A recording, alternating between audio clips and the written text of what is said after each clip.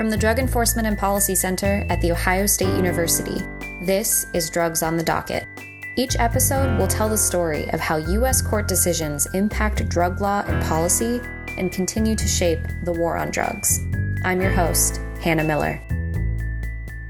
While the United States Supreme Court offers the final word on important legal questions, its decisions ripple through the justice system, sometimes offering clarity, but oftentimes spurring additional legal debate surrounding ongoing or seemingly settled judicial matters. In this episode of Drugs on the Docket, we're examining the legal implications of the Supreme Court case Ruan v. United States and how this decision is influencing the prosecution and appeal of similar cases in lower courts. If you like what you hear in today's episode, visit go.osu.edu/drugs on the docket to follow the series. While we're working hard to bring you more content, Doug and I thought it would be fun to provide some updates and additional commentary on topics we covered in Season 1 of Drugs on the Docket. So today we're talking through a Fourth Circuit United States Court of Appeals decision for United States v. Kim, one of many current attempts to appeal court decisions since the Supreme Court issued their ruling in the 2022 case Ruan v. United States. So Doug, if you could please provide a summary of Ruan v. United States, that would be great. Ruan was the opportunity for the Supreme Court to examine an issue that's been coming up nationwide for a while when federal prosecutors have sought to use standard drug prohibition, basically the law that says you can't knowingly or intentionally distribute controlled substances against doctors that often were described as running pill mills or being very loose with the way in which they would prescribe and distribute opioids as part of the broader opioid epidemic.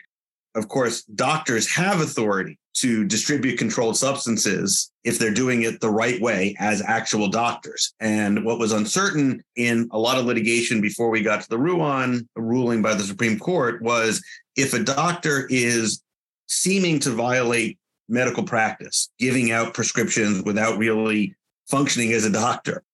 And it's obvious kind of objectively, that's often the language used. Anybody looking at that would say, oh, that doesn't look like a doctor really being a doctor. Was that enough to turn that doctor into an illegal drug dealer? Or could the doctor say, well, no, I'm just sort of a new age doctor who thinks opioids helps with everything, or that thinks more generally that we're too stringent in the way we hand out prescriptions and we ought to trust patients more, or whatever the argument might be. If the doctor could claim, if the doctor would assert, I genuinely believe I was still functioning as a legitimate doctor, even though maybe the circumstances suggest I was very loose with my prescriptions, would that be a valid defense to prosecution under the drug dealing statute? And without getting into a lot of the technicalities, the Supreme Court said, yes, for our criminal laws, it's not enough just that somebody objectively would say, it doesn't look like you're functioning as a doctor. The government's going to have to prove beyond a reasonable doubt to a jury, if it gets to a jury trial, that the doctor knew or intentionally realized that they weren't actually functioning as a doctor and didn't believe they were functioning as a doctor. They really were functioning as just a standard issue drug dealer. Around the time of recording our episode on Ruan, the Supreme Court had recently handed down its decision in favor of the petitioners, and our guests for that episode, Jen and Kelly, they had filed an amicus brief in support of the petitioners and were understandably buzzing from the win. There were a lot of questions about how the outcome of that case might impact the investigation and prosecution of medical doctors authorized to prescribe controlled substances going forward. And so we're 1 year removed from that Supreme Court decision, and we're seeing how things are starting to play out retroactively. And my sense is it is not clean. It's a very messy process. So let's talk about United States v. Kim, kind of from the top. What is this case about in relation to Ruan? Kim is one example of a number of cases. Really, these prosecutions have been going on for the better part of a decade and more, where the doctor's practices were very suspect looking. And what was going on? They recall that Ruan and his co-defendants in that case and in much of other cases, defendants who have gone to trial, been convicted, and then sentenced are often facing decades in prison. I believe Ruan got over 20 years. And so lots of doctors who get subject to prosecution will say, and often will be advised by their defense attorneys, hey, you should plead guilty and admit that you were illegally distributing opioids, controlled substances. If we go to trial and the government prevails, and again, here's where the Ruan decision was so significant. Before Ruan, in many jurisdictions, it would be enough for a lawyer to say to his client, look, even if you think you were acting as a legitimate doctor, it looks really bad. All the government's going to have to show, the jury is going to be told, as long as from an objective standard, it looks like you were violating standard medical practice, they can convict you, even if they think you're being honest in saying you thought you were functioning as a proper doctor. This objective standard, this judging your practice by how other doctors operate, that was the standard in most circuits prior to the Ruan decision, saying, no. You actually have to have this more particularized showing that the doctor realized, knew, in some sense intended not to function as a doctor, just to function as a drug dealer. And so there were lots of people, Mr. Kim being among them, who, upon getting subject to prosecution, were likely convinced by their lawyer, I'm going to get a much better outcome if I admit, okay, I realized I was doing poorly, I was giving these drugs away too readily, and so I'll plead guilty to drug dealing, but I'll seek a lower sentence. As you're saying, unlike the petitioners in Ruan, Kim was not originally tried by a jury. He entered a plea deal. Correct. And I guess that's maybe worth emphasizing in these contexts is in every setting, drug prosecutions, all sorts of other prosecutions in federal court, in state court, the vast majority of convictions are secured through pleas, in part because the vast majority of indictments don't include some uncertainty, or at least significant uncertainty, around either the law or the facts. And so realistically, most prosecutors are used to a world in which I bring an indictment, the facts I've investigated are pretty clear, the underlying criminality statute is pretty clear. And so it's just often a debate over, okay, when will you plead guilty and what will the sentence be? In the federal system, for example, roughly speaking, about 96% of cases that lead to a sentencing are the product of a plea deal rather than going to trial. However, when there is uncertainty, particularly significant uncertainty about the law or about the applicable facts, and these drug dealing doctor cases have the potential for that, some will go to trial. It's also very well known, though, and this is part of why so many cases plead guilty, if you go to trial and lose, you're going to face a longer sentence, partially because you haven't accepted responsibility, partially because the facts often come out in sort of fuller detail in front of the judge in negative ways. And so that's part of the backstory, not just of the Ruan case, which is the cases that get to the Supreme Court are disproportionately the cases that go to trial and often lead to longer sentences and get the extra layers of appeal. But also that once those cases play out, and defendants and prosecutors see the severity of the sentences, that heightens the interest to plead guilty, even if there is some uncertainty, even if there might be an argument that could be made, oh, I don't think this law is being interpreted the right way, or it's too broad or shouldn't apply to me. Defense attorneys will say, again, doing their job well, look, I'm prepared to go to trial and try to make the best argument. But until this law is interpreted in a way more favorable to you, you should know, I think you're going to lose. And if you lose, you're going to get maybe, an extra decade.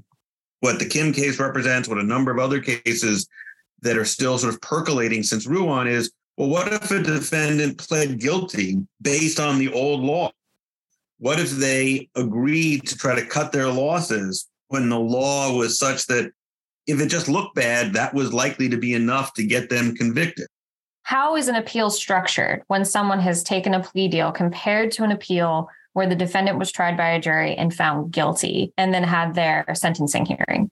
After a plea, the defendant needs to show on direct appeal or in some other way that either their plea was not knowing and voluntary, or there was some fundamental legal error sort of baked into the terms of the plea. And the problem here for the Dr. Kims of the world and others who took pleas under the old standard is oftentimes they were admitting as part of their plea, yes, I realize this wasn't standard professional practice. Oftentimes before Ruan had come along, the language that would be used in these plea agreements would kind of lay on the cusp of, did you know that this was not being a regular doctor? And in part because the government realized their case is that much stronger if and when they got the defendant to fully admit as part of the plea deal that they knew they weren't functioning as doctors. There would be people who would plea on terms that they might, in hindsight, say, oh, I wouldn't have pled if I knew what the law is now.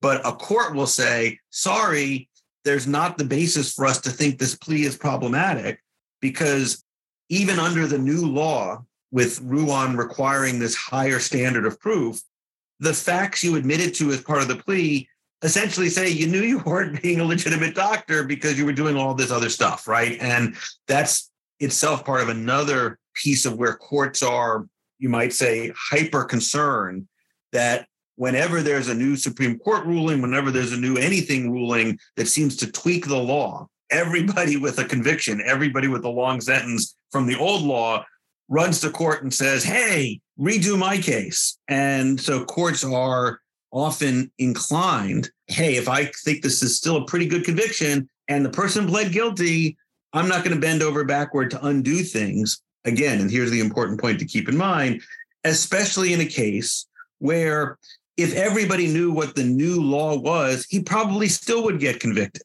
right? That's, again, the core issue in the post-Ruan world. Nothing about Ruan says you can't convict a doctor for running a pill mill. It just says the doctor needs to realize it's a pill mill rather than a legitimate medical practice. And the government believes, I think with generally good authority, we only go after the real pill mill guys anyway.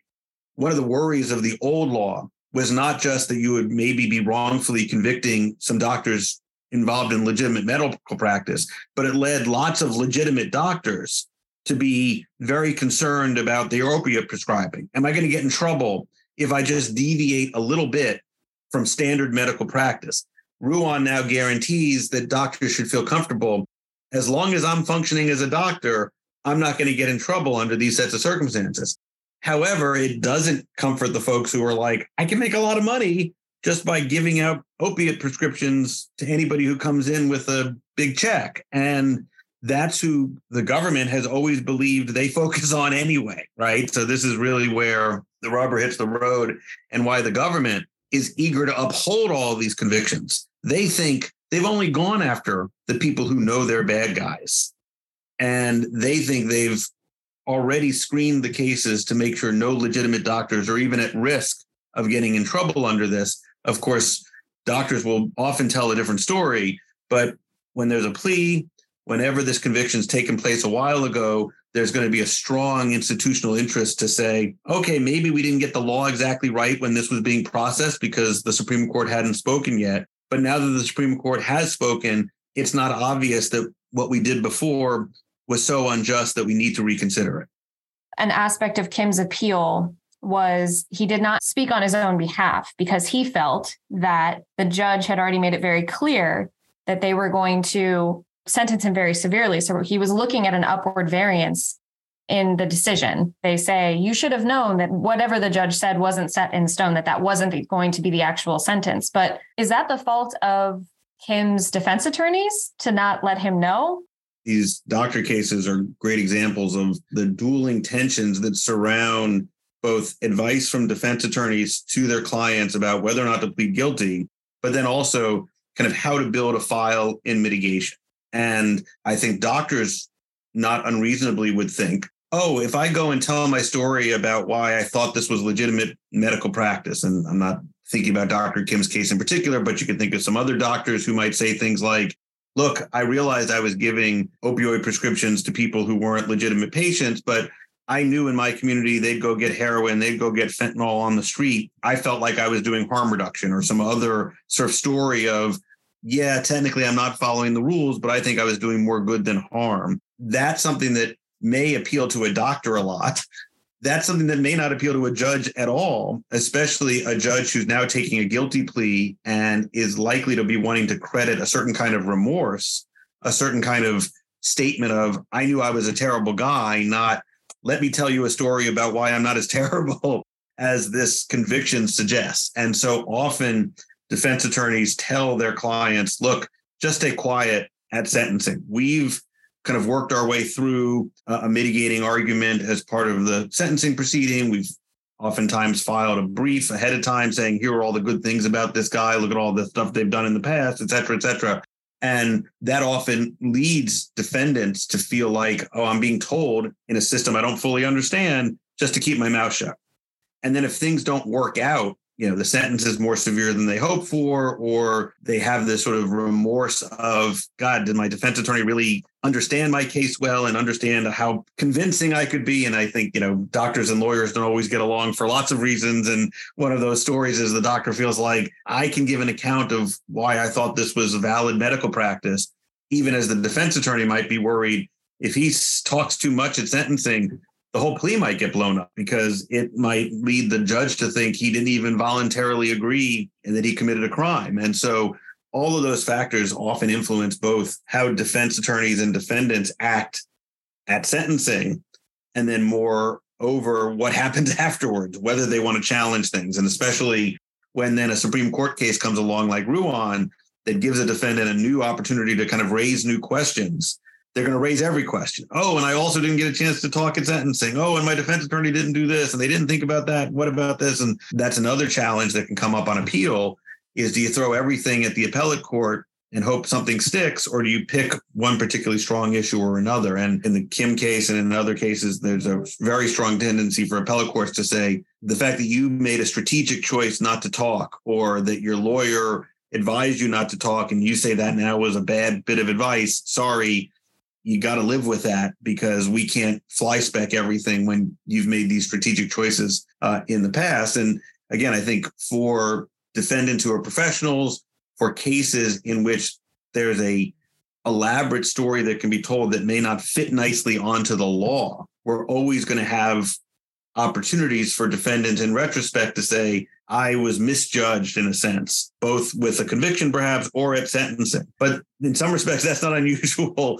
Lots of defendants in lots of settings will assert that because sentencing is so much of a judgment call, rather than as cut and dry as maybe the original conviction. Although, again, the Ruan case is a prime example of where even the facts and factors that play into whether the person can be convicted at all can be subject to dispute. So it doesn't seem like United States v. Kim is a good litmus test for how Ruan could be successfully retroactively applied. It seems like the decision of this case leaves room for similar cases that were tried pre-Ruan to successfully appeal. So can you talk us through what you're seeing out there?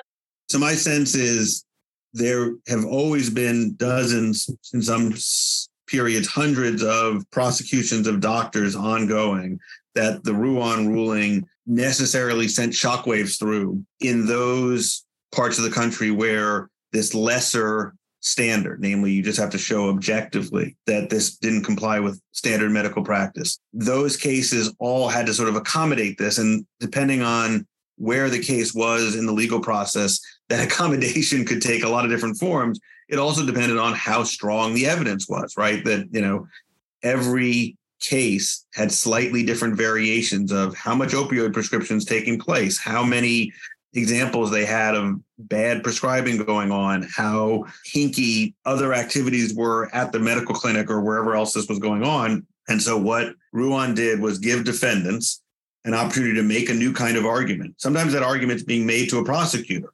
Hey, drop these charges. These charges are going to be hard to prove now under this new, harder legal standard to a jury. My sense is that happened in a handful of cases. Other situations, now the jury instructions have to be clear if a case was ongoing. I've seen some reports of some acquittals in cases where maybe it wouldn't have been an acquittal given the pre-Ruan standard. A lot of the appeals have involved maybe vacating a count that was based on the wrong jury instruction, but the Ruan case itself is an interesting example. Dr. Ruan was not just convicted of drug dealing, he was also convicted, among other things, of conspiracy and all sorts of falsification of healthcare records to get more reimbursement from Medicare and all sorts of other practices. The appeals court said, we don't reverse any of those convictions. Nothing's changed with the law of the other suspect stuff you were doing in your practice, Dr. Ruan. And so that's another component of when you've got these suspect doctors being prosecuted. It's often they're being prosecuted for more than just the illegal drug dealing. And those other convictions, sometimes money laundering, all sorts of other activities as well, can still be upheld because Ruan didn't change the legal standards for those sets of convictions. And that can lead to maybe a resentencing, but a resentencing that, will almost go down similar to what happened when the drug conviction was still in place. And so this is in some respects what keeps prosecutors and defense attorneys up at night. Unwinding the echoes of a significant Supreme Court decision is very elaborate and will vary defendant to defendant, courtroom to courtroom, case setting to case setting. And one of the things that I guess will be interesting to watch is if anybody a couple of years from now does a full accounting of where Ruan left us, because I sense that it's making a difference, right, but it's a very complicated story of who's getting benefited, who's being impacted, and how prosecutorial practices may be changing. Drugs on the Docket is a production of the Moritz College of Law Drug Enforcement and Policy Center. This episode is produced by me, Hannah Miller, and Holly Griffin. Doug Berman is our editorial advisor. The music is composed by Joe DeWitt.